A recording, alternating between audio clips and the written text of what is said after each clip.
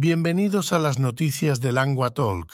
Nuestra primera historia de hoy llega desde la Unión Europea. La nueva Autoridad Antilavado de Dinero de la Unión Europea, conocida como AMLA, tendrá su sede en Frankfurt, Alemania. El objetivo de la AMLA es fortalecer la lucha de la UE contra las finanzas ilegales. Anteriormente, la UE dependía de los reguladores nacionales para controlar el dinero sucio, pero los Estados miembros no siempre cooperaban plenamente. El AMLA contará con más de 400 miembros del personal y comenzará operaciones a mediados de 2025. Supervisará a las entidades financieras de alto riesgo y el sector no financiero. También evitará que los evasores eviten las sanciones financieras. El AMLA es parte de un paquete de leyes para reformar el sistema de la UE para luchar contra el lavado de dinero y la financiación del terrorismo. Se espera que el Parlamento vote la aprobación final del paquete a finales de abril. Pasando a noticias internacionales, el primer ministro de Polonia ha programado una reunión con el gobierno ucraniano en Varsovia para el 28 de marzo. Esta reunión se produce después de que el presidente de Ucrania, Volodymyr Zelensky, solicitó conversaciones urgentes sobre los bloqueos en la frontera por parte de los agricultores polacos. Sin embargo, el primer ministro de Polonia no ha aceptado esta propuesta. Los agricultores están protestando por lo que consideran es una competencia injusta de las importaciones ucranianas más baratas. En respuesta, los funcionarios ucranianos han resaltado que la situación en la frontera es inaceptable. También han enfatizado la necesidad de discusiones inmediatas que involucren a Ucrania, Polonia y la Comisión Europea. Mientras tanto, Polonia ha mostrado su apoyo a los esfuerzos de guerra de Ucrania y planea asegurar que la ayuda militar llegue a Ucrania sin demoras. Sin embargo, las constantes protestas de los agricultores continúan siendo una preocupación para ambos países. En noticias de Estados Unidos, el presidente Joe Biden ha expresado recientemente su desaprobación a una sentencia de un tribunal de Alabama relacionada con embriones congelados creados a través de la fertilización in vitro.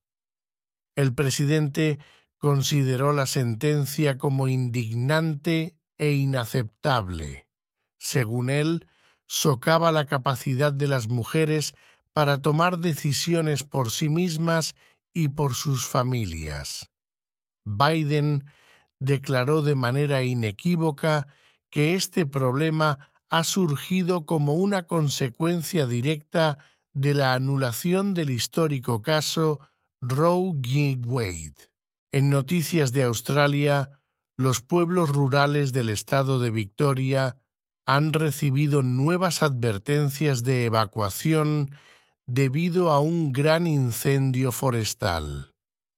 Aproximadamente 1.000 bomberos están combatiendo el fuego que ha destruido propiedades y matado ganado. Más de 2.000 personas ya han huido de pueblos en el oeste de Victoria, buscando seguridad en el centro regional de Ballarat. Los bomberos, apoyados por más de 50 aeronaves, están luchando para contener el incendio que ha quemado alrededor de 11.000 hectáreas. La primera ministra del estado de Victoria, Jacinta Allan, confirmó informes de pérdida de propiedades. El fuego también ha causado cortes de energía en alrededor de 5.000 propiedades y ha resultado en el cierre y reubicación de varias escuelas.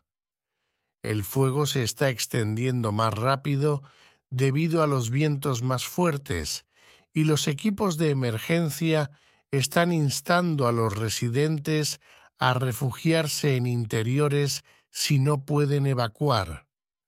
El jefe del departamento de bomberos, Jason Heffernan, dijo que el viento no disminuyó como se esperaba, lo que provocó que el fuego se acelerara.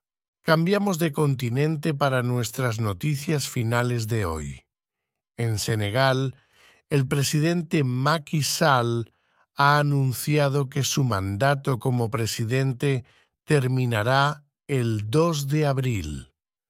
Sin embargo, él cree que es poco probable que la elección de un nuevo presidente se complete para entonces. Esta declaración puede calmar las preocupaciones de que Sall estaba planeando prolongar su gobierno, lo que había llevado a un ambiente político tenso y a veces a protestas violentas. La máxima autoridad electoral del país, el Consejo Constitucional, dictaminó la semana pasada que un retraso de 10 meses en la votación no era legal. Las elecciones estaban originalmente programadas para el 25 de febrero. Sall ha declarado que no puede establecer la fecha de las elecciones antes de que se realice un diálogo nacional que involucre a grupos de la sociedad civil, partidos políticos y candidatos. Este diálogo está programado para comenzar el lunes y Sall anticipa que terminará el martes. En noticias económicas, en China, el Año del Dragón ha visto un aumento significativo en el número de bebés que nacen, según el medio de noticias financieras Yikai.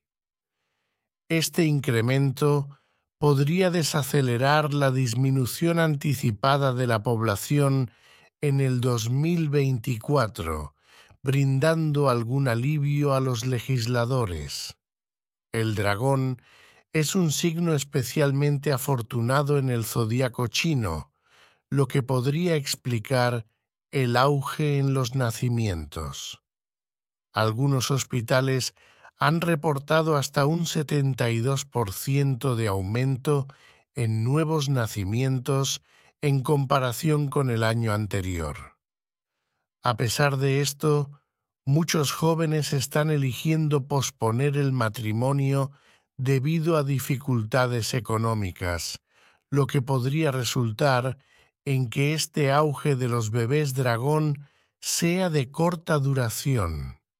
Los altos costos de cuidado infantil y las expectativas sociales de que las mujeres deben priorizar la familia sobre la carrera también están contribuyendo a una creciente tendencia de mujeres que eligen permanecer sin hijos. Gracias por escuchar las noticias de Lengua Talk.